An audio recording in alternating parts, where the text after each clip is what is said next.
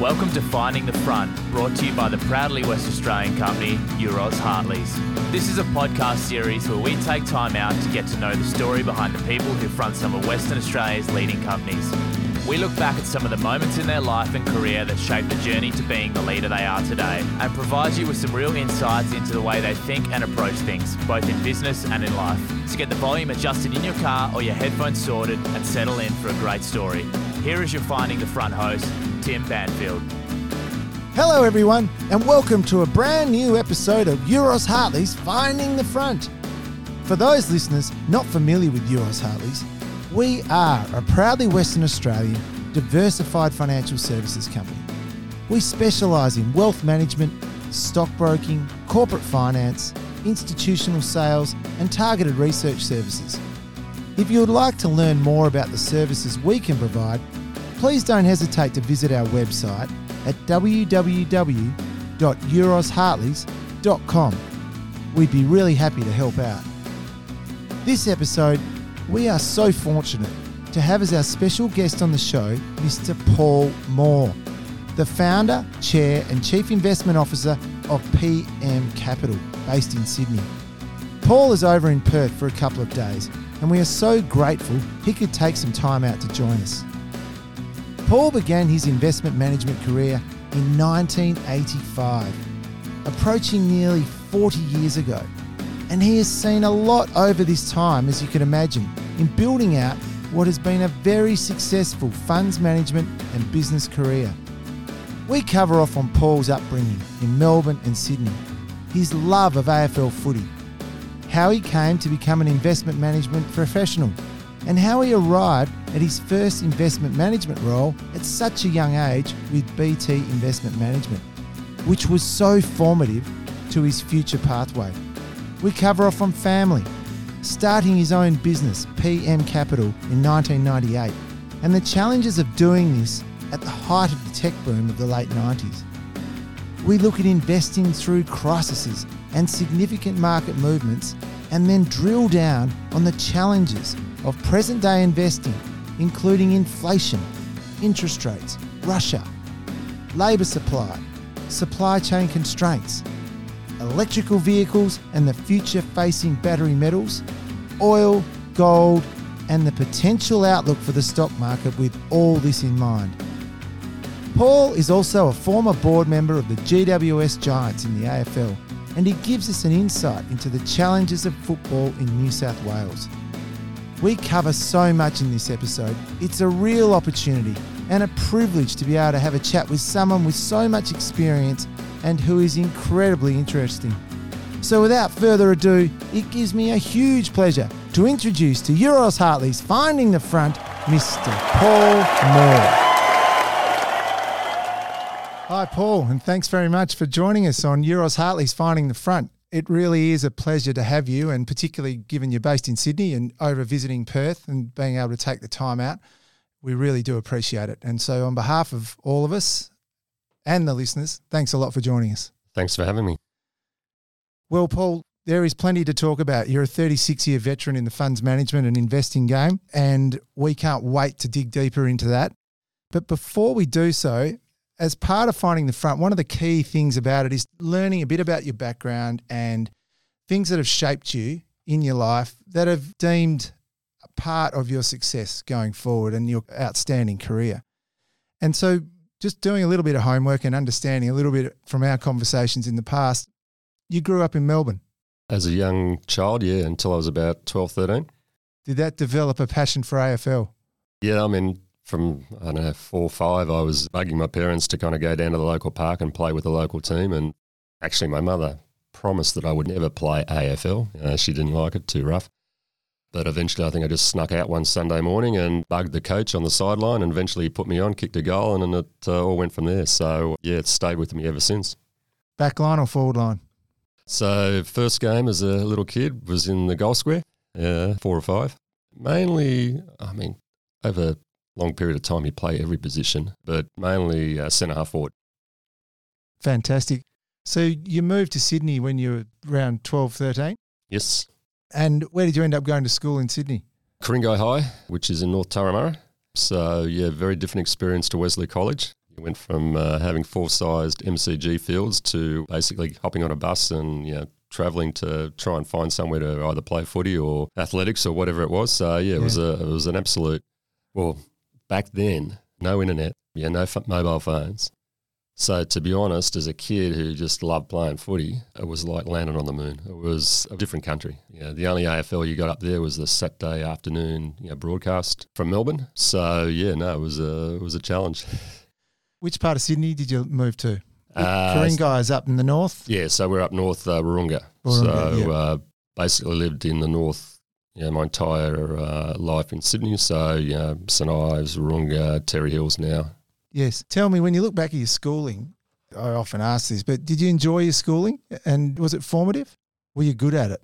It was interesting because, as I say, I went from a private school in Melbourne to a public school in Sydney, and as I say, it was like landing on the moon. So very different experience. You pretty much had to climb your own way through the system. And so if you were self-motivated, which I always have been, you could handle it. But I think if you weren't, you would have just dropped out of the system. It's interesting because when I graduated high school and went on to university, there was only a handful of us that actually, from the school, that went to university. Right. So probably wasn't the most academically talented group, but I think a lot of that was just different resourcing and whatever. So once you get to uni, you've really got to stand on your own 2 feet, and I think that was the benefit of going to a public school because you really had to stand on your own 2 feet. Yeah, you had to learn quickly. Yeah. So, I kind of, back then you didn't have the extreme grades that you need to get into courses these days. So I kind of just scraped into commerce. Yes. But ended up doing first class honours. So in the end, it's like anything in life. You've got to be self-motivated. You've got to put the work in and you can't be relying on everyone else pushing you up the ladder. It sounds to me like you went on to do commerce straight from school, achieving first class honours, which is outstanding. Your career path ultimately ended up in investment management or the markets per se. When did you first identify, well, if I go back a step, one of the questions we ask is, did you know what you wanted to do when you left school? In this case, it appears that you had an idea. So how did that form? Yeah, I had an inkling, but it's one of those things you don't, when you're back at high school, you really don't know a lot about how the real world works. And it's actually interesting. I remember, my mum still tells the story. Mum's 85, but she still tells the story that, how when I was going through high school towards the end, she sent me off to my uncle to give me help on advice about, what I might want to do and, et cetera, and came back from that meeting and, Mum kind of rang my uncle up and he said, I don't think you have to worry. He knows exactly what he wants to do. And I can't even remember what we talked about in the conversation, but I bought some shares from my mum when I was in high school. So I'm always been a saver. Mum still reckons I've got my first 20 cents. So I've been a saver. So I guess the stock market, how do you make money? How do you increase your savings? So that was kind of the rough path. Had a good experience with my first share purchase. Blue Metal Industries got taken over by Boral. Now, the reality is, you look back now, it was just a pure fluke, but it was a good experience. Rolled that into Carlton United Breweries, got taken over by Elders IXL. John Elliott? I thought, John Elliott, easy game. So through that process, I had contact with a broker, and to be honest, I thought that was the path for me to go into stockbroking. And it was really just by accident that when you're going through the university programs for potential work experience or interviewing for jobs in your later year, came across a brochure where they were talking about how they invested their clients' money overseas in stocks. I thought, that's exactly what I want to do. So that turned out to be a brochure from BT, who back then were the leading light in terms of investment in the superannuation industry, had a very strong reputation. So I kind of knocked on the door and asked for an interview, and that's where I got my first job. And that was where it all started? That's where it all started. What a great transition into that field, because BT had such a formidable reputation at the time. Yeah, they had a good reputation, but importantly, in terms of my learning about markets and whatever, they were engaged in all those different markets. Probably one of the first to really invest overseas in terms of local superannuation managers. Yes. So it was just right time in terms of my experience and getting on the train and being able to be thrown in at the deep end in terms of US equities, etc. And really, that was probably the other. I mean, in hindsight, I didn't realise how difficult the US market was, and I can't believe they threw me in there. When 2 years out of uni, but it was a great learning curve. Well, it certainly turned out to be a pretty steep learning curve in the end when you think about it. You started your career in 1985. Correct. As an industrial equity analyst. Then in 1986 became portfolio manager. Now, when you talk about US stocks, we're talking about the BT Select Markets American Growth Fund. Correct. Right. And that ended up being acknowledged as one of the sector's leading mutual fund performers, which is not too bad when you're only 1 year in. Yeah, So that must have been quite a highlight. As I say, it wouldn't happen today. Just imagine going to the external constituents with someone who's 1 year out of uni running in a US equity fund and they just kind of slam the door in your face. We're kind of lucky back then. It was an emerging industry really at start, and BT came out with these retail funds that they wanted managed and basically asked for volunteers. I kind of, through that process, was given responsibility for the US equity fund. Yes. And as I say, I had no idea back then just what that involved. To me, it was just a great opportunity. So I was happy to jump in the deep end. But the beauty of the US market is it's so broad. It's got every industry. It's the most sophisticated market. I mean, even today, every day, other markets follow the lead of the US. It's not the other way around. Yes. So it was a great learning curve. And thankfully, I was naive because if I knew what I was in for, I would have gone a different direction. You may not have done it. Would have been, you crazy. This is just... But again, we had our ups and downs, because markets are never a straight line. You have good years, you have bad years. Sometimes you look like a superstar, sometimes you look like a mug. But the real trick of investing is getting through the different cycles and being able to roll your capital over time. But and had a good experience and learned a lot. Who did you learn from within that period? Because it is significant that you were running that portfolio, and there must have been some people who really spent some time with you to teach you the art. Yeah, look, it's an interesting one. You're really just picking it up via osmosis, but you've got, when I look back, I'm a big believer that, you've got a certain DNA. Yes. Dictates, how you behave and how you think. Leopards don't change their spots. And so you've got to have the right instincts. And if you don't have the right instincts, doesn't matter how hard you work, you're not going to succeed. So I think when you're investing, it's really important in terms of the type of investing we do, long-term, high conviction, you've got to have the willingness to stand on your own because everything will get questioned. I often say to our investors, look, the best opportunities I've ever seen at the time of purchase are highly questioned and sometimes even ridiculed. And so you have to have that demeanour that you're not a crowd follower. If you're a crowd follower in investing, you're cactus. Don't even bother. And you can see that in the behaviour of markets, how general markets are always following what's happened rather than planning for what will happen. So really important that you've got to be able to stand on your own. So to a certain extent, you've got these people around you that you're observing and you're learning from, whether it's within BT, whether it's the people you interact with on Wall Street, etc. But it's really developing your core skill set because in the end, in any investment, you've got to make the decision yourself and stand behind it. So it's an interesting question. Who influenced you? There's, you read books, and in those early days, I was reading a lot of Buffett before anyone knew who Buffett was. Yes. Peter Lynch, and you're absorbing all this, but you're really picking out, what you really inherently believe in anyway. And it's just kind of getting the rough edges off, and the experience you kind of just build and build and build. So BT was interesting because you had two different styles within the one company, which a lot of people would not be aware of now, but you had a top-down macro style, which is the original Pendal asset allocation type model, and then you had the bottom-up, Kerr, Nielsen, went on to be Platinum, stock-picking type style. I'm a bottom-up stock picker, so that's why I ended up with the US equity fund. So very early on, I got taken out of that Pendal top-down macro, and as I say, they're two different worlds. Yes. Think differently, act differently, buy different investments. But with the US equity fund, I was, as I say, thrown in the deep end and sink or swim. Well, you certainly swam. It would be fair to say. From 1994 to 1998, you assumed the responsibility for the BT Split Trust and the BT Select Markets International Trust, which ended up being two of Australia's best performing global equity funds. During this period, you also went on to be head of BT's Retail International Equity Group, which was awarded International Equity Manager of the Year in 95 and 96. I also observed from the BT days that clearly this independence was a pretty important part of their culture and the way that they built their business. Because when you look at the people that have come out of BT, you mentioned Keir Nelson, who went on to start Platinum. There's yourself, who went on to start PM Capital. Then you've got Warwick Negus, who's part of, with Peter Morgan, 452 Capital. It's quite a breeding ground for very successful fund managers. Do you think that independence was a pretty crucial part to that? Yeah, well, I think back then you were really competing with the big insurance companies, which are pretty staid.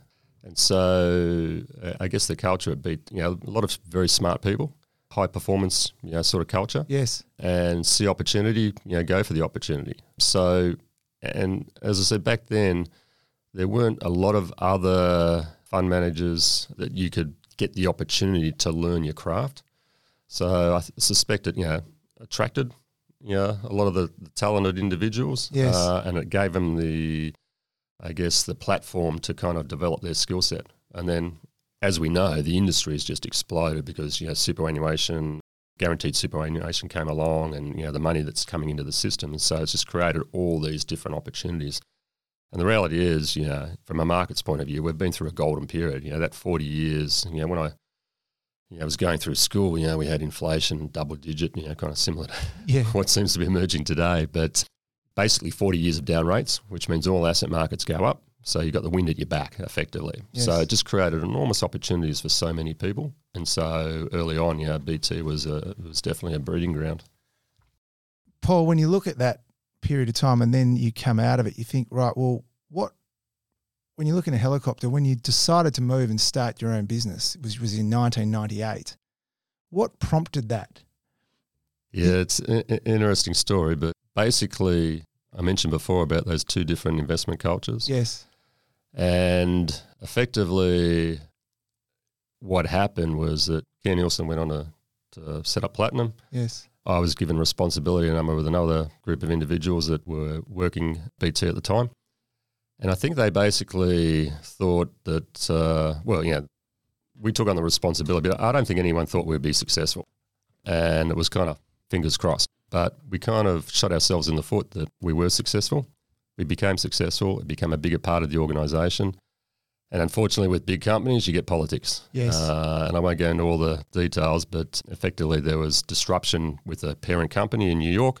Right. These competing fund management cultures. And so effectively, the core investment philosophy that we'd built our success on got lost in the politics and process. And so from my perspective, they were forcing us to want to become one funds management group. Right. And it was like mixing oil and water. Okay. It was never going to work. And as I say, to be a successful investor, you've got to be willing to stand on your convictions.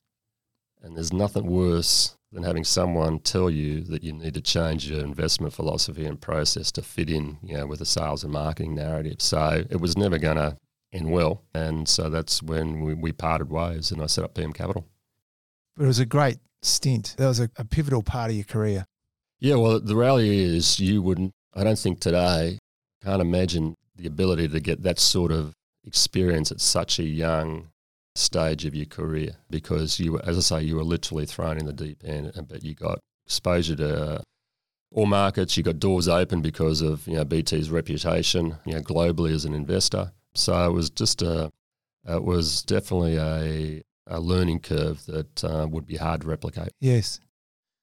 Very interesting. I just want to go a little bit sideways. You're married to Karen. Yes. We were talking about that earlier. You met back when you were at high school. We did. Yeah. Pretty rare these days, but yeah, it's fantastic. So what's that, 1978? So 22 years, 40 plus years or something, yeah. Been a while. Wonderful, wonderful. And you've got two daughters? Two daughters, yes. Yeah, and grandchildren. Couple of grandkids, yeah, and another one on the way. Fantastic. So, which is, that's a real game changer, grandkids. Very exciting. When you're young, having kids, you're kind of just so busy paying off the mortgage and working hard and whatever, but the grandkids are just a wonderful experience.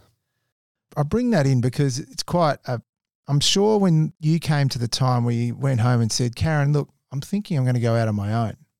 How did she take that? She thought, are we ready for the risk here, Paul? Or do we, to your point, you're at that wealth accumulation stage of life, and Yeah, I don't know. To be honest, I don't remember too much about it. Yeah. When you're young, you just do things. But, to be honest, it had been breeding for 12 months right, because I was, wasn't happy with the situation that, Yep. was occurring. And, I kind of knew exactly what the outcome would be. and your direction was going to be Oh, it's very clear. And as I say, I like to do my own thing. Yeah. So, I'm not one to be told what to do by others. It's Yes. just the nature of the beast. So Yes. it was, when I first stepped in the door, I already knew that I wanted to basically just run my own money. So it was just a question of time. And so I don't know. It was probably better off asking her what she thought at the time. But it was just, I'm sure she's happy now. it was just that's what we're going to do. And I probably didn't appreciate the risk back then. Yes. I mean, you don't when you're young. And I wasn't that concerned about, the financial side or anything. It was more, you know what, at some point this is what you wanted to do. So now's the right time to do it. Yes, yeah. Just do it. So PM Capital, logically Paul Moore Capital, it started out in 1998 and your first fund was in a global fund. Correct. Yeah. So BT, ran global. And it's a funny one because Australia's, the industry's brought up on you allocate X% to Australia and X% international, X% to bonds and whatever. Yeah. And I sit there, particularly on the equities, and say, well, why do you distinguish between Australian and international? Why don't you just have one global fund? I mean, if the best stock's in Australia, you buy it. Yes. The best stock's in the US, you buy it. Yes. The best stock's in Europe, you buy it. So why do you need this artificial allocation? So I always thought it would disappear from the landscape, but they still do it. Not as much. There's a bigger allocation to offshore, but it's like everyone should just have one global fund. So, that's what we started with. Interesting time to start your business in terms of we're right almost in the throes of the peak of the tech boom at that point. Looking for value within that, but knowing that you came from a contrarian background, a value position, looking at opportunity to start a fund. Often people try to start funds when the market has come right off. You're on the way up at this point. Looking for value is first and foremost in my mind, but then looking at investors. Was it easy to attract investors to start with because of your track record at BT? No. It wasn't. I mean, back then, the rally is no one really knew who I was because, BT kind of hit it a bit. Particularly being on the retail side, because if you look over time, a lot of people have left after being in charge of institutional money at a particular fund manager. And so they're well known amongst the consultants and all those sort of external constituents. So when they leave, the institutional money follows them. When you come from a retail background, you've got thousands and thousands of individual investors. Doesn't happen. So effectively, I started with scratch. I was the first investor. Right. So I put my own money in and it was just knocking on doors. After a couple of months, I think because of good performance, again, we had a takeover very early, which was fortunate. Someone jumped on board and I think, the reality is they were kind of looking back at the performance rather than really understanding what we're about. So we got our first client and then 3 months later, our second client. And then it just slowly built. And I think that timing about when we did it, because you're right, TMT was, the tech boom. I mean, what a crazy time that was. Yes. One of the favourite anecdotes I talk to my clients about is back then how everything was .com. So pets.com or something, and it's like they're paying $2 billion for a garage full of pet food, It was just absolutely ludicrous. But that disparity, very similar to what happened over the last 12 months between growth and value, allowed us to really, I guess, highlight what we're all about because we were investing in the sort of old economy stocks, which is what they were called back then. Yes. Single-digit PEs, et cetera, whereas, Cisco's on 150 times or something. But then over the next 3 years, that unwound, and so it demonstrated, what we're all about, and that allowed us to start building A track our record. clients. Exactly. Yes. And word of mouth played a big part in that? Back then, I think definitely. Yes. To be honest, it still does. I mean, you think the markets are sophisticated, but a lot of investors are not. They still chase short-term performance. Right. It just happens over and over again. Yes. When you go through your career with your own company, there's challenges that evolve. Like, when is it time to hire your first analyst? Am I going to go for a team of analysts or am I going to go for one that is going to be able to cover a broad range of markets and sectors? Like every business owner, the challenges of starting a business and growing it, and in your case, the aim is to generate funds under management to get sustainability for the business. How did you find that? And because back then, following a crash, the tech boom crash, then you're going, it's just starting again, so to speak, with confidence and that sort of thing with investors. How did you find it? Yeah, it was interesting. A lot of it is just done on the run in your early days. Yes. Because my focus is investing. And even today, my focus is on investing. So to be honest, the other part of the equation is a pain in the butt and causes you all the issues because it takes up time and et cetera. And I just want to invest. So, yeah, it's finding people, hiring people, back office systems, all those sort of things. You look back on it now and think, wasted a lot of time, took up a lot of time. If you had been able to do that more efficiently, you would have been much more time just being able to focus on your true strength. So yeah, it's a kind of a difficult part of the equation because it's say I'm about investing. I'm not about going out and doing the sales and marketing and the back office and all that sort of stuff. So yes. It's a necessary evil. Yes, but an important part. Oh yeah. Yeah. And we learnt lessons along the way, but you just got to kind of roll with the punches. But that hiring side is very difficult. Yes. You grow a business over time and now you've got a team in place and the philosophy within PM Capital has remained true to itself the whole way. Your investment philosophy, it's consistent right through since the start. Do you want to explain a little bit about the premise of your investment philosophy because it does tell a lot about your business? Yeah, well, I think one of the things we kind of very proud about is if you pick up our first prospectus, just read through the basics of what we said, it's exactly what we're saying today. We're pretty much going out there trying to find investments that give us a satisfactory return. It's very much rough rule of thumb. I've always thought 10% return simply because if you understand compounding, you realise how good a return that is. Now, in the unusual environment that we've had, we've earned more than that. But the reality is to earn 10% longer term in a normal environment is actually quite tough. Yes. That was kind of a basic premises, good business at a good price. And over time, you want to beat cash because otherwise you may as well sit at home and just leave it in the bank. Or you want to beat the MSCI because you can put it in a passive fund. So they're the basic premises, but it was always just about going out and finding investments that meet our criteria. And that's what's allowed us to beat cash and MSCI over time. So it's a pretty simple process, understand the business, and then it's just waiting for markets to get emotional and drive the true inherent value away, or, drive the share price away from that true inherent value. And when it gets to a big enough gap, that's when we get involved. Now, what I've learned over time is just stick to what everyone has certain businesses that they understand inherently better. You don't need to know everything. You don't need to know all industries. Yeah, I think in the early days of BT, I might have had a few interesting experiences with biotechnology companies and things like that, and you kind of think you can get to know them. And it's like you soon realise it doesn't matter how much work you do. You'll never understand them, and so you just stay away from them. Yeah, the best opportunities I've found over the 40 years, the one that's made us the most money, are the simplest ones. Right. The simpler the idea, the better. And I'm always telling my analyst team, if you can't put your idea on the back of an envelope, you don't know the idea well enough. Right. Now, there's a huge amount of work going into that to really understand the business and how markets behave and, et cetera, et cetera. But in the end, you should be able to put it on the back of an envelope.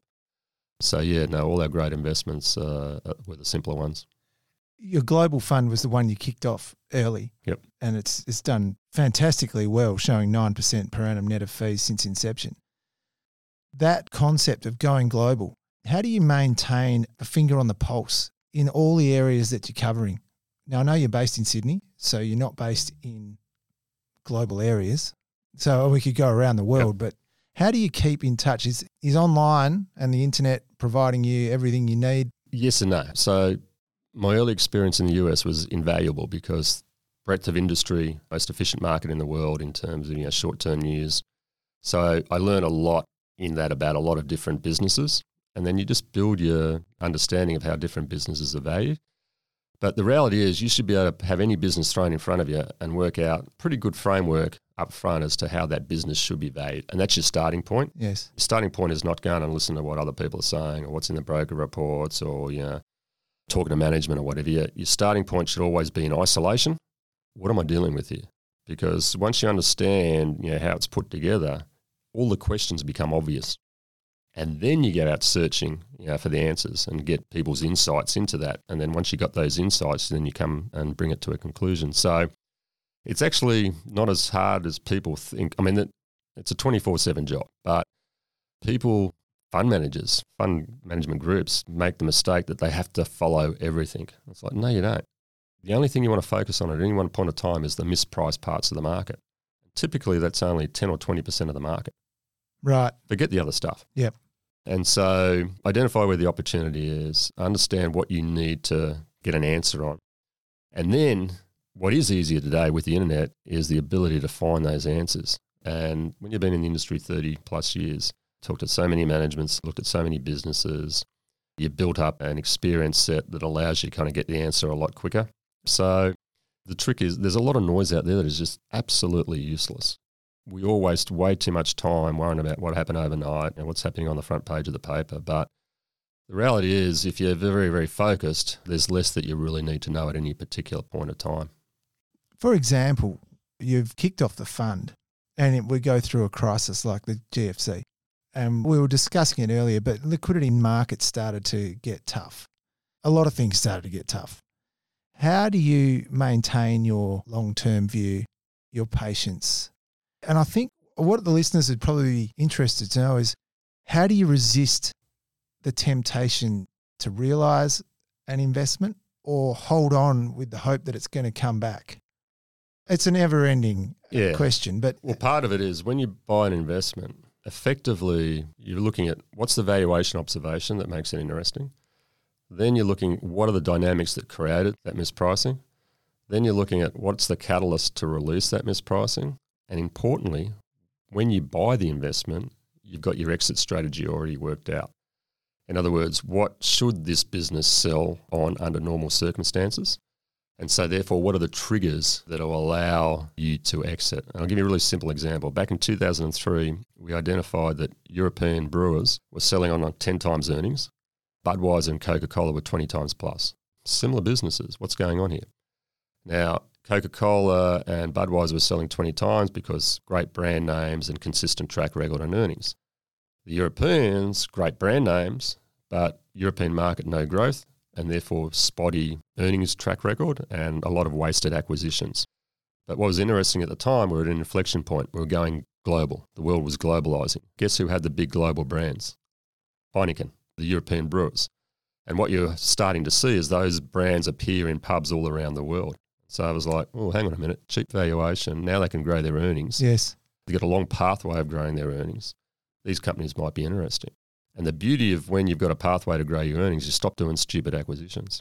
Now, having said that, at the same time we did the background research, we've come across a company in Brazil that had 90% market share of their beer market run by very sharp people. And they told us about how they wanted to consolidate the global brewing industry, very early stage. So I thought, globalization, consolidation. So it started a pathway for us where effectively we bought into these brewers and often basically what do we think they're going to take over next? And over the next 15 years, we played 15 different brewing investments from the one simple idea. But the interesting thing is when we bought them at 10 times, we knew when we were going to sell them. When they sold at 20 times like Budweiser and Coke, or when the consolidation was finished. And in 2016, roughly, around about that time, they were all selling at 20 times because they'd been growing their earnings globally.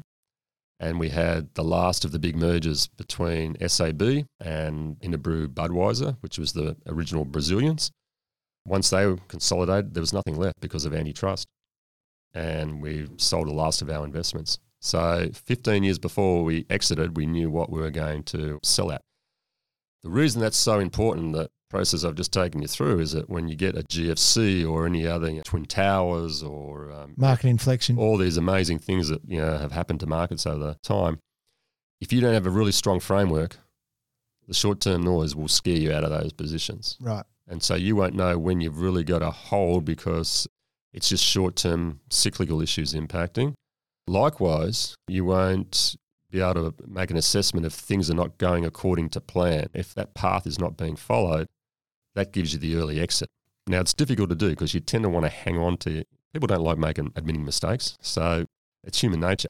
But that's why that framework's so important, because if it's not going to plan, you need to sell and rotate elsewhere. But like those brewing companies, like Interbrew was the first one we bought, which then got taken over, became Interbrew, Budweiser, etc., big company. But there were periods then where it had significant sell-offs. Yes. But the game wasn't over because they were still selling at cheap PEs. The earnings pathway was still ahead of us. The consolidation hadn't finished. It wasn't until they all came into place that's when we exited. At the same time, Paul, when you're going through those ebbs and flows, the steely will and the determination must get quite... It can become very stressful. And it goes back to my earlier point. You've got to have those natural instincts. You've got to be someone who's prepared to stand on their own because, trust me, 2009 was a classic. Yes. I still remember the phone call I got from someone who I thought, was a friend, but basically telling me what an idiot I was.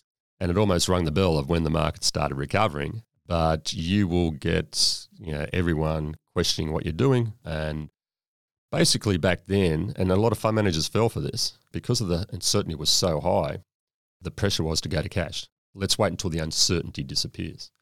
Well, no. We know exactly what happens when the uncertainty disappears. The market's already up 50%. So the issue is it's uncomfortable, but you've got to hold your ground. And in fact, we kind of continue to invest because some of those post-GFC investments are the best investments you will ever see in your life. First time I saw genuine arbitrage in markets, in the credit market, but some great investments. So we actually increased our invested position, held through all the volatility. It was very painful, particularly external constituents, and because they're more uncomfortable talking to their clients because they don't really have the conviction that we have. But over the next 10 years, we're the number one performing fund. So it was really important that we held that conviction. Bottom line is, if you want to be a good investor, you can't be one that wants to run with the sheep. You've got to stand on your own. And it's funny because I give the anecdote, you come out of a shop on Pitt Street or George Street or whatever, you look around and there's no one on your side of the street and everyone else is on the other side of the street. Personally, I love that. Got the street to myself. Yes. Most people, it's like, something's wrong here, I've got to get on the other side of the street. Yes. And that's how investment markets work. But it's the recipe for disaster. The reality is you got to be doing things that are different from the consensus if you want to be a successful investor. That's fascinating. Tell us about the importance of your client base. You get that call in 2009, you think, oh gosh, okay, put the helmet on. So formulating your business over time, you have to have people that will go on the journey with you. Did you find that difficult to start with? In 1998, that's 10 years later, we're at the GFC. And then we've just been through COVID.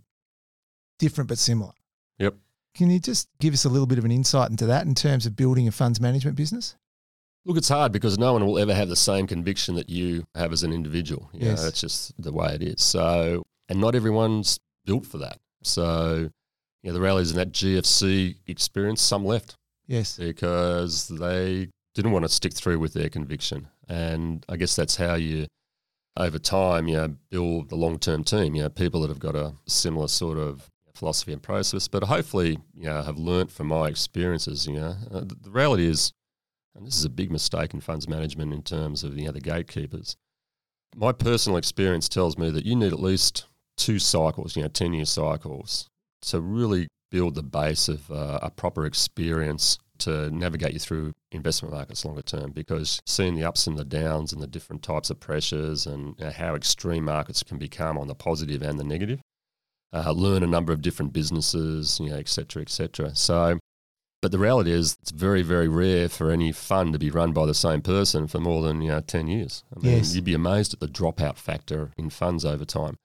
It's important that in terms of building a team that ideally they learn from your experience and you can accelerate the process for them or point them to what potentially is coming down the track.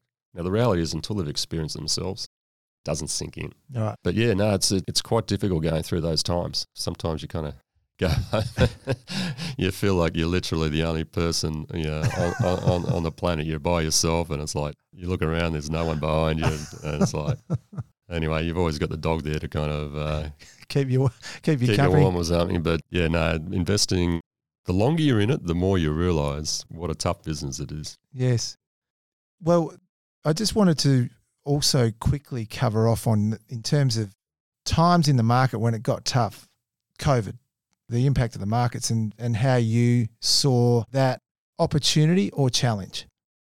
Yeah, well, it's interesting. And I think, and this is why I say how important it is for having a couple of cycles under your belt, because you learn from that. And so COVID, I'd been through the GFC. Yes. I've been through the 87 crash. I've been through the Gulf War, Brexit, all those sort of things. And so Yeah, I think the onset of COVID, it was actually easier to deal with because of those past experiences. And the interesting thing about COVID is that, and it goes back to having a really clear framework about where you think the opportunities longer term are. And if you go back to pre-COVID, what started to finally happen after 10 years of lethargic economic growth as they tried to rebuild from the GFC, you could see it was starting to accelerate and we were getting back to a nice environment. And so what happened, and what we were observing pre-COVID, was that we think this bond bull market's coming to an end. Yes. The seeds of inflation are being sown. We did a presentation, Moneyball and Bondnado, pre-COVID, where we talked about the seeds of inflation being sown. And what that meant is you're going to have not only inflation starting to go up and being higher on a secular basis and a cyclical basis, but therefore higher interest rates, but that means market valuations get compressed, which means you need earnings growth, which means you probably want to be on type of companies that are more your traditional value type of companies that can handle the evolution of inflation, grow their earnings, whereas obviously the growth stocks were the kind of, even back then they were really starting to emerge because of lower interest rates. But the interesting thing, and a lot of people forget this, is pre-COVID, that was starting to happen. Interest rates were starting to go up. US economy was looking very strong. I think Trump brought in tax cuts and there were other issues going on. It was really starting to get its mojo back. Yes. And then COVID hit, out of the blue, and everything just stopped. Worst case scenario. So in that situation, it'd be very easy to panic. But the reality is we had a pretty strong framework of what we thought the next 10 years were going to be like and where the opportunities were and what we were already doing work on. And all that happened with COVID is that disparity between growth and value, that it got to a wide gap. It took one last leg, up for growth, down for value, creating one of the best ever investment opportunities in, and I hate using the term value because people kind of simplify it, but yes, to me value is just mispriced businesses. But things like Freeport Copper, which is one of the great copper gold ore bodies in the world, it was even at copper prices that were going through COVID, it was on a 20 or 30% free cash flow yield. And with electrification coming and the need for copper, it was just a no-brainer. But it just took from really good opportunities that were appearing pre-COVID to unbelievable opportunities. And so we actually used COVID to fully invest into those type of businesses. Now, then you had to be patient because, as you know, the panic around COVID, the world's coming to an end, et cetera, et cetera. And so you had to live through 6 to 9 months of everyone wanting to hide in the growth and, those sort of defensive stocks. But once the vaccine came out, all of a sudden that kind of gave the first leg of the switch back to value. So COVID was a bit easier because I think of the past experiences and having that really strong framework leading into it. When you look back at all those past experiences, which do you think was the worst or the hardest? GFC was the worst. Part of it, I think, was not having been through something as severe as that. Yes. And I think the other problem, and this is a lesson you learn, so with the US, I'd grown up in the US equity market. The reason that Select Markets American Fund did so well in that 5-year period that I ran it, we had a big investment in the US bank stocks, which was, we made during the commercial banking crisis, the property crisis that they had over there. And so I learned a lot out of that in terms of how the system works and how the Fed responds and, et cetera, et cetera. So the US were used to dealing with these crises. And so you have the system seize up, they give the banks temporary capital, they lower interest rates, and the process, reverses. It's a formula. Yeah. The problem with Europe, and this is where we made a big mistake, is that we kind of thought that Europe would behave the same as the US, but they didn't. What they did, rather than give temporary capital, and obviously rates are low, but they actually started making them raise capital, and so created a death spiral because effectively they said to the banks, you need more capital. Longer term, you're correct, but short term, no. Yes. You need the temporary capital like the US have done. So they forced them to raise capital, which means, okay, we're not going to make any loans. And so the economy implodes. Right. And then it's like, well, the economy is imploded, you need to raise more capital. So then we'll become even more risk averse. That's the spiral. So they created a death spiral, and so that was a big learning curve out of that. But when you're stuck in it, it was very, very tough. And the reason for that is, the Europeans had never been through a banking crisis in the same way that the US, because it was the European Union still coming together even today. Yes. And so you had all these different people with their different views, whereas the Fed looks after one country, even though they're 52 different states or whatever the number of states they have. Yeah, no, GFC was definitely the hardest because of that. And it was a good lesson for all investors that you've got to invest on the basis of what will happen, not what should happen. Yes. Because we all have a natural bias to think this should happen. Yeah. But human psychology, it's like, no, the common sense thing doesn't always happen. It doesn't always prevail. I mean, look at Germany buying all that gas from Russia. I mean, seriously, how stupid can you be? Great. Gee, thanks, Paul. Look, that's a great segue into present day. It's quite an interesting period of time we're in, and you, of all people, will be able to provide some insights into it. But as a global investment manager, you must look around the world at the moment and go, opportunity sets prevail. However, we have a few things to think about. Oh, I've got a lot of things to think about. Yeah. But it's interesting. I mentioned Bondnado and Moneyball and how we were talking about the seeds of inflation being sown. At the same time we were talking about that, we were saying, look, there's a lot of things coming to an inflection point. So it's not just monetary policy. It's just not fiscal policy.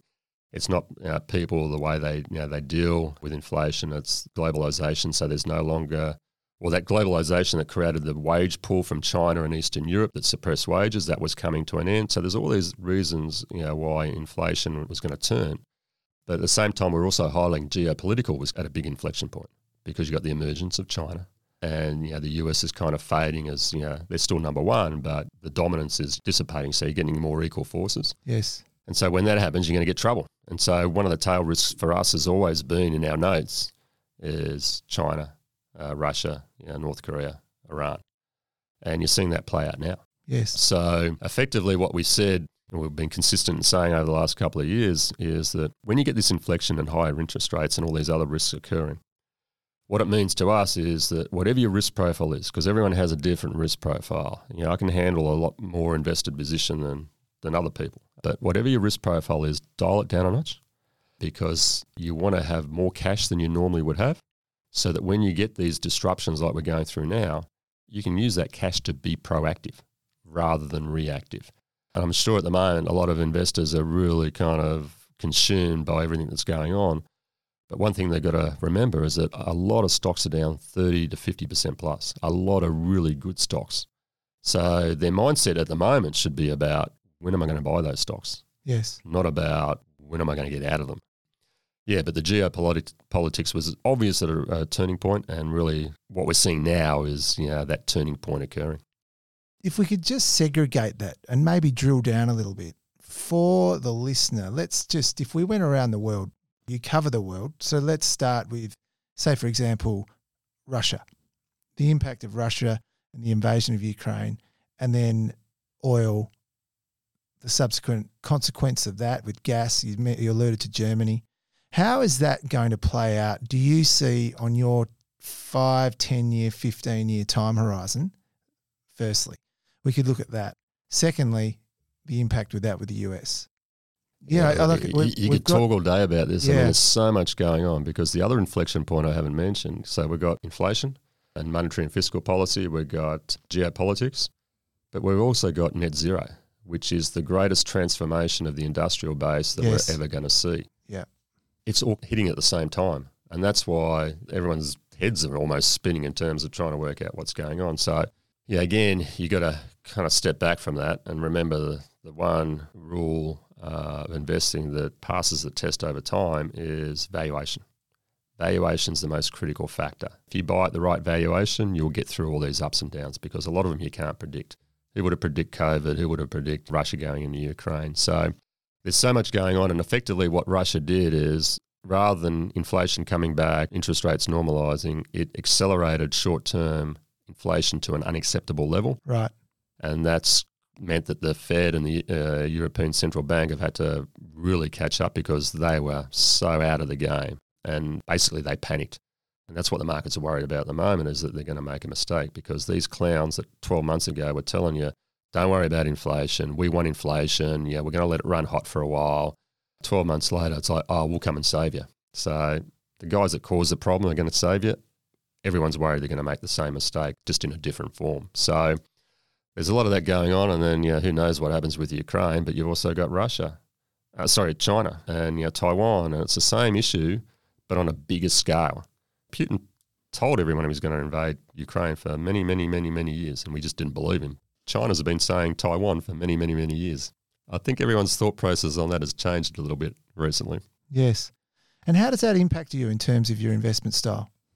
Look, it's hard because you can't predict the unknown. You revert back to that valuation. Is the valuation cheap enough to live through that? Where is the best valuation? That's where you want to be invested. But it goes back to my earlier point. In the environment that we're in now, whatever your risk profile was, just notch it down a bit so that you're never fully committed. You've always got something so that you typically underestimate how far it will go in terms of stock price or markets or whatever. And now it might not happen. My personal view is that things are getting really interesting on the buy side again. Yes. So you want to be thinking about what are the real opportunities I want to now add to on this correction. When you look at these opportunities set, I suppose the role of being able to go to cash within your portfolio is pretty important. Do you ever implement that? Look, we don't have to be fully invested, but the reality is over the life of our fund, we've been 85% invested. Yes. Now, it's a hard one because we've been in an environment of consistently lower rates, which means that you always wanted to live through the dips and be fully invested.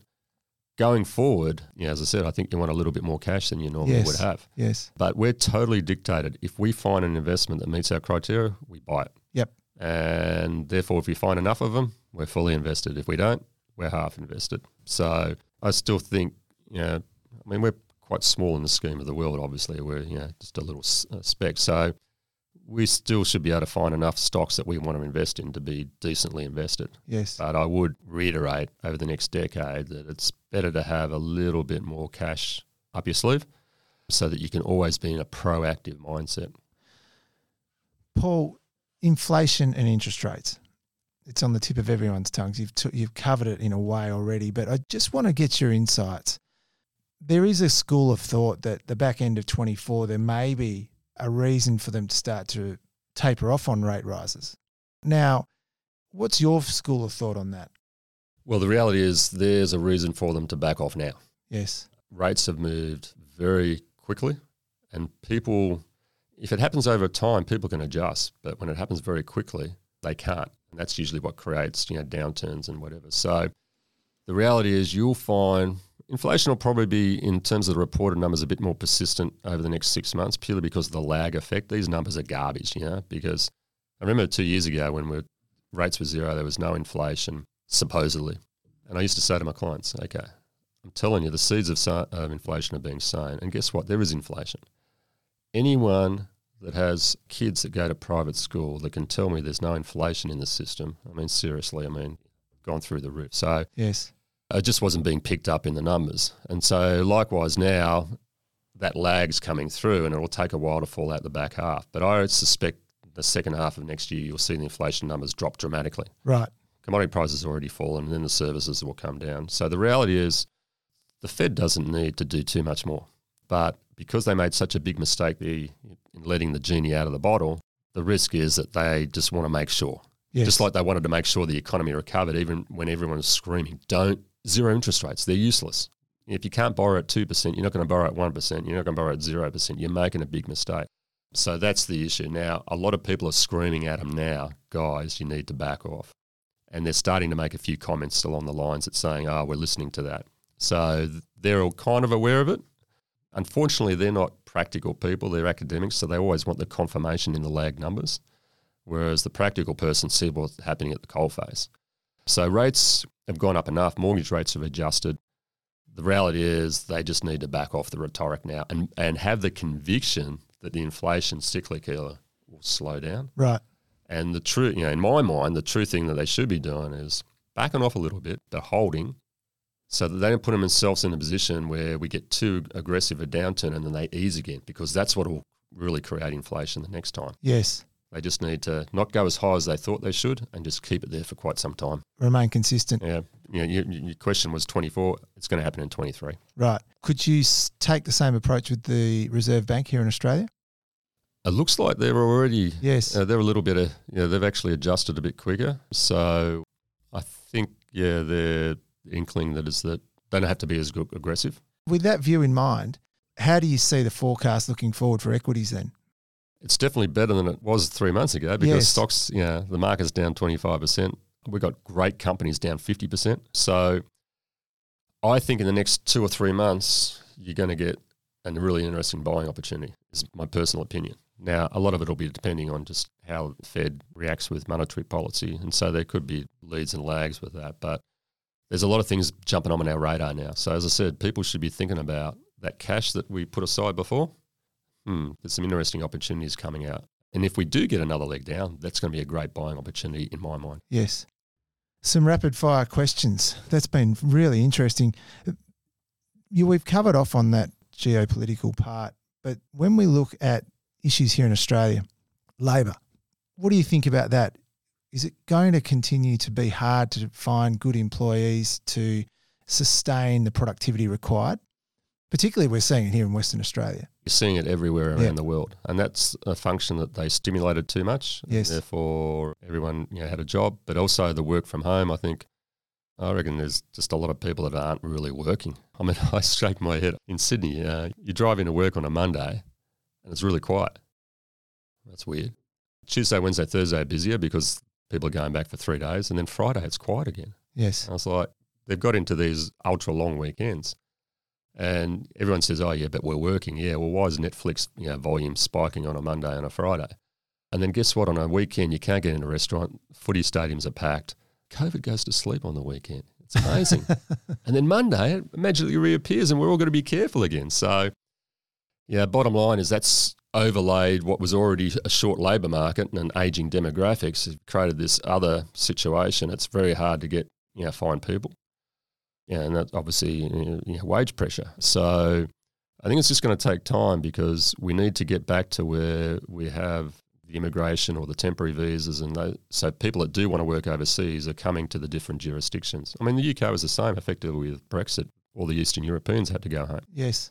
So you just had this sort of perfect storm. And so, it's going to be tight for a while. I'm sure the supply will come in a bit, but that's the decade that the power's going back to labour again. Supply of labour leads us to the supply chain restrictions that have occurred around the world. Are we seeing some easing of the supply chain restrictions that are coming out, constrictions out of, say, China? Are you seeing that ease up a little bit? Everything I see from the US companies is a lot of that's easing. Yes. I think it was a classic case because you had this interruption and therefore everyone panicked and then you over-order. And then at some point, not only does demand fall, but then they realise they've over-ordered, so you get the double whammy. And that's a little bit what's happening at the moment. So it's hard to read the tea leaves. But there's still shortages. Certain car makes you can't get for 3 years. Yes. So at some point in the next 12 months, that'll change dramatically. But, I think it's just a combination of, the labour issues we talked about. Also, I think companies in general have been a bit too tight on capital investment. So that needs to catch up, yes. Which goes back to my earlier comment about the next decade. It's going to be more for those value, more traditional economic sort of old economy stocks, because there needs to be a capital cycle. So, but, bottom line is, labour's, you're definitely going to see wage pressures be sustained, which is why the embedded inflation rate is going to be underpinned. Right. Moving from the supply chain into electrical vehicles, that thematic. So, for example, your future-facing or battery-style metals, how are you seeing that? Are you getting involved in that area? So one of the reasons we bought Freeport Copper yes. Post-COVID, because copper is one of the big metals that are required for electrification, not only with batteries, but offshore wind, connecting everything to the grid, etc. And the reality is supply is going to be tough because it's harder to find new deposits. It's becoming more difficult in all the jurisdictions. They're raising taxes, etc. And as a result, the companies haven't been investing the way they used to. So we think, again, you're going to have ups and downs. Like at the moment, you've got on the back of fears of recession, the copper prices have come back. But we think over the next 10 years, and particularly the latter half of the decade, when electrification really accelerates, that's when you're really going to get your boom in commodities. At the moment, electric cars are coming through, but in volume, they're not that big. But it's going to get bigger and bigger and bigger. I mean, the UK says you can't sell a combustion engine after 2030, I think it yes. is.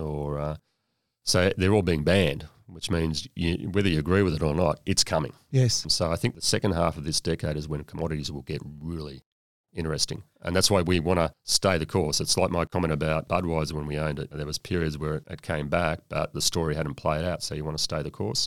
And that's what you want to do with things like copper. Lithium is a little bit of a different story because it's an emerging industry, and so it's not a stable environment to invest in. But yeah, I'm not sure how they're going to get all that lithium that they need for batteries. Puts a real question around that in terms of the other future-facing metals, cobalt, lithium, etc. What is PM Capital looking at for the longer term, though? Just like the car manufacturers are looking to find deposits, what sort of companies are you looking at to take that 10, 15-year view? Yeah, you look for the best ore bodies. So the biggest, longest lasting, lowest cost. That's why we went to Freeport. Yes. Effectively, they produce their copper for zero because of all the gold credits. And so it's one of the highest quality ore bodies out there. And they've also got big operations in North America with the safest jurisdiction, et cetera, et cetera. So that's what you're looking for. You've got to have confidence that the low cost means that you'll withstand any environment. And so if you're wrong on the macro short term, you're going to get through it. You might go through a difficult period, but you're going to get through it. We definitely stay away from high cost producers because if you get your timing wrong, you can be finished. So it's pretty much that simple. Yes. Long-lasting, low-cost ore bodies. That's what we look for. Flowing onto oil, when we look at the combustion engine and its lifespan, how do you see oil and energy per se? Yeah, oil's an interesting because it became very cheap and we invested in Shell and CNOOC and Woodside Petroleum because our basic view is that oil demand is obviously going away at some point. Well, when I say going away, it's declining because you're getting rid of cars and then you'll get rid of trucks and et cetera, et cetera. But our view is it's going to be a lot slower than the degradation of supply. And what I mean by that is with net zero and the activists and the politicians all screaming at companies to reduce their CO2, well, no board's going to, wants to increase in oil production. So effectively, we got through this environment I've never seen before where oil price recovers, free cash flow goes through the roof because they're not reinvesting in their business and it's all coming back to shareholders and giving you great dividend yields. I mean, CNOOC's on 3 or 4 times earnings. We're going to get like a 15% dividend yield. That's phenomenal. But here's the interesting thing, and it highlights how common sense is not necessarily followed longer term. 12 months ago, the CEOs of Exxon and Chevron were hauled before Congress and berated for increasing oil production, even though it's only a couple of percent. Absolutely berated. And members of Congress were saying, why aren't you reducing production like they are in Europe?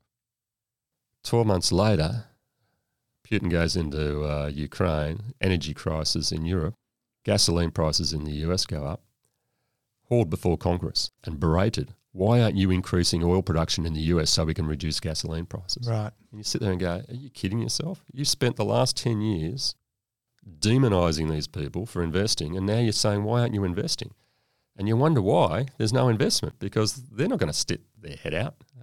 They've been caught before Congress. So I think people are going to be surprised about how commodity prices, oil prices are staying at higher prices for longer because of this lack of investment. Yes. And it's purely because, there's just everyone wants net zero, but they don't really understand the implications of having to get there. And so it's creating a lot of disruption. So, I think we still hold the belief that this is a decade of commodities. Well, moving just sideways on that gold, and I'll dovetail that in with Bitcoin. How about I pair that up? Got to be careful. I firstly would love to hear I think Bitcoin's a scam.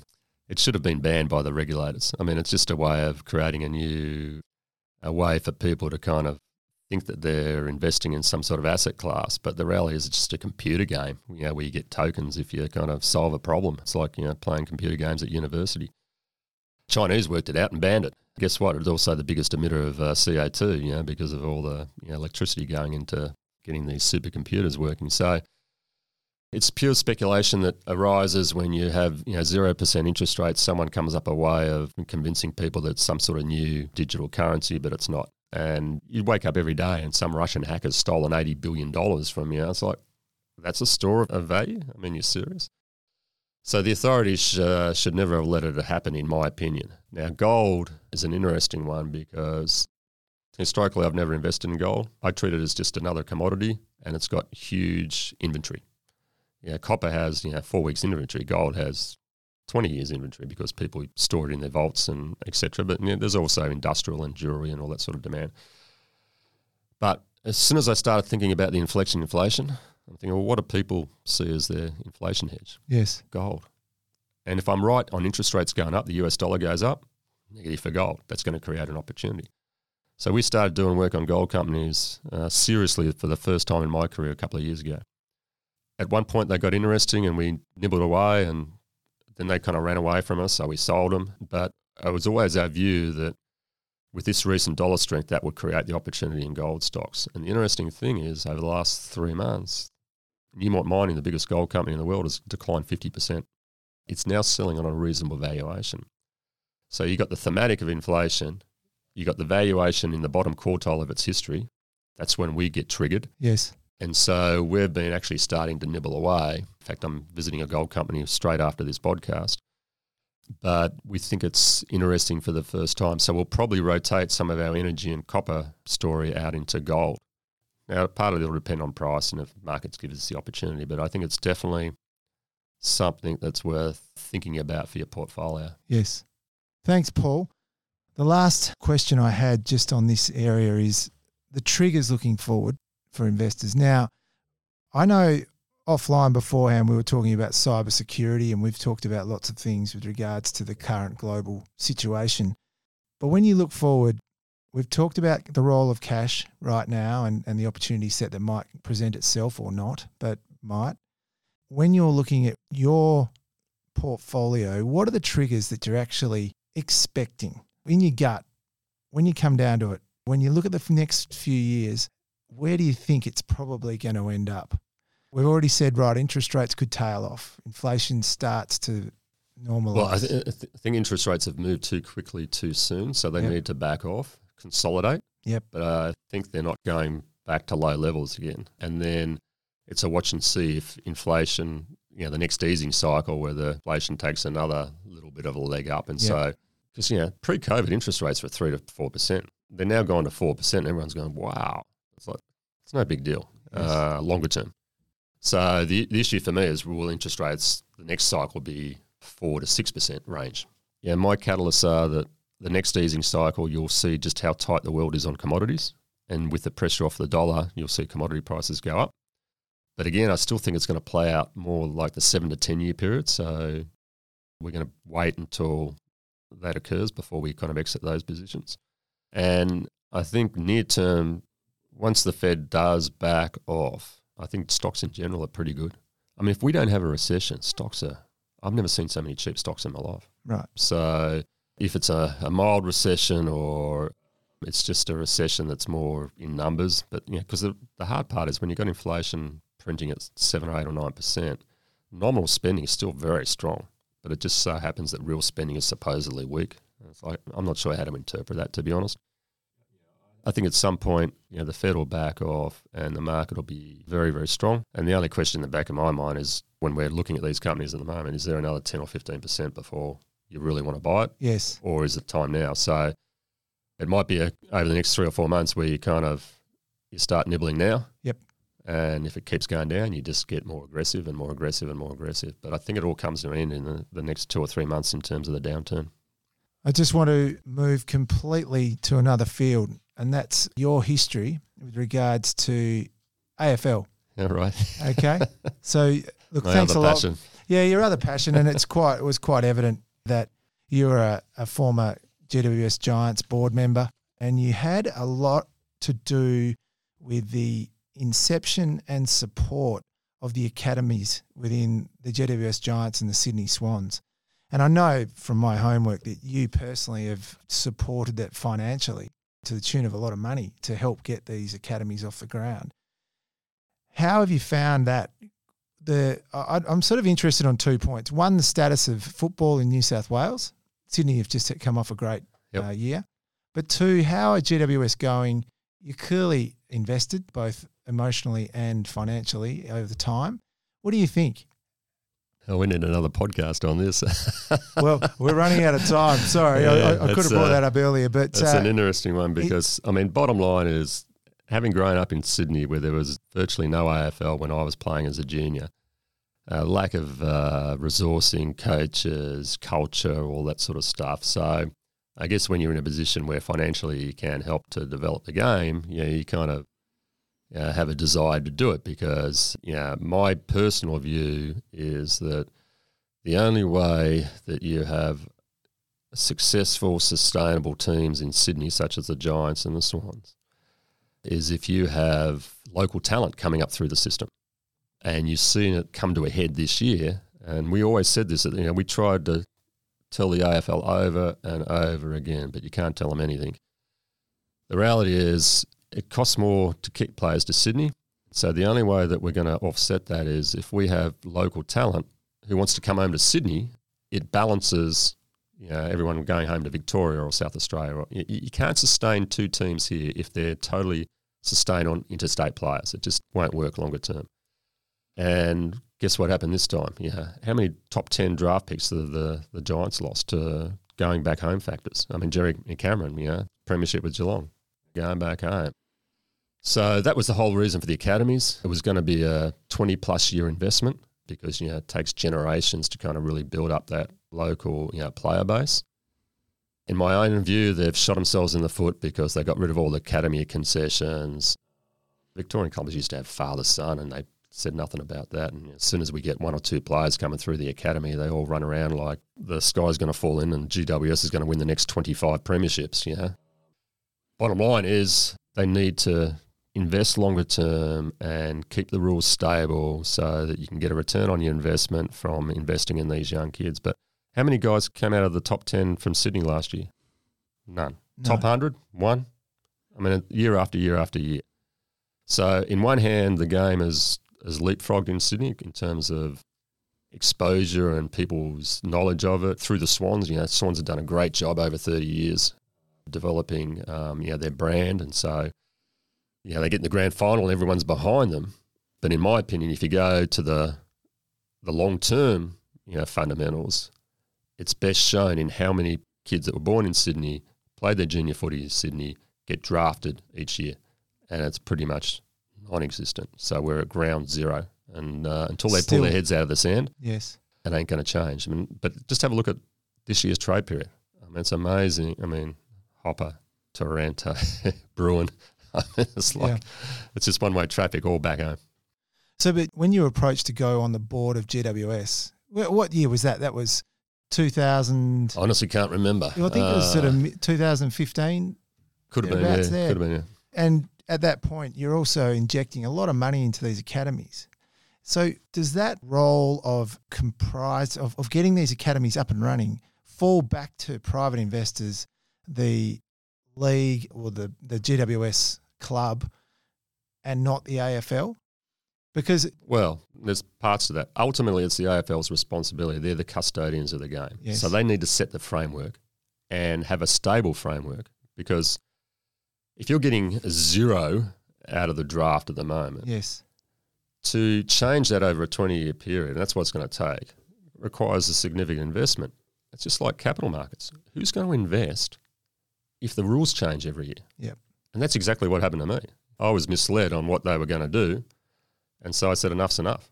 And so my funding ceased because there's no certainty, and they changed the rules, and we get one or two players, look as though they've got prospects, and, the Melbourne clubs start jumping up and down and, carrying on. But look what's happened. All the players are going back to Victoria. We warned them, we told them, they wouldn't listen, and it's happened. Right. So bottom line is the primary responsibility is the AFL. They set the rules. Then it's up to the clubs, because you can create that framework, but if they don't run with the ball, and so you look at the Swans, they've put a lot of resources into it and then building over time. And GWS need to be in the position to be able to do the same thing. But the most important thing is that they need stability of framework so that they can, get the best out of that investment. I could go on forever. Fantastic, Paul. I know. I can tell. It gets me riled sometimes. For the listener, I can see Paul's body language getting very, very emotional around this subject. So he's very passionate. Look, I am very conscious of time. So, look, I just wanted to finish up by saying this has been a fantastic insight into your career, but also your views on the global markets and also investing per se, long term, the secrets around it, valuation and the importance of it. I think for the listener, you've given us a real insight into growing a funds management business as well, which is phenomenal what you've achieved over, as you say, a 40-year period of dedication to your craft. Being here in Perth, you're based in Sydney, Your time is valuable, and we do, on behalf of Euros Hartleys, really appreciate you taking the time out to join us and giving us that opportunity to listen. So, and I know on behalf of the listeners, they'd be grateful as well. So, look, thanks again, Paul, for taking the time. No, it's been a pleasure, and as I could talk all day on my two favourite topics, investing in AFL. But yeah, no, it's been a pleasure being here. Good on you. Thanks a lot, Paul.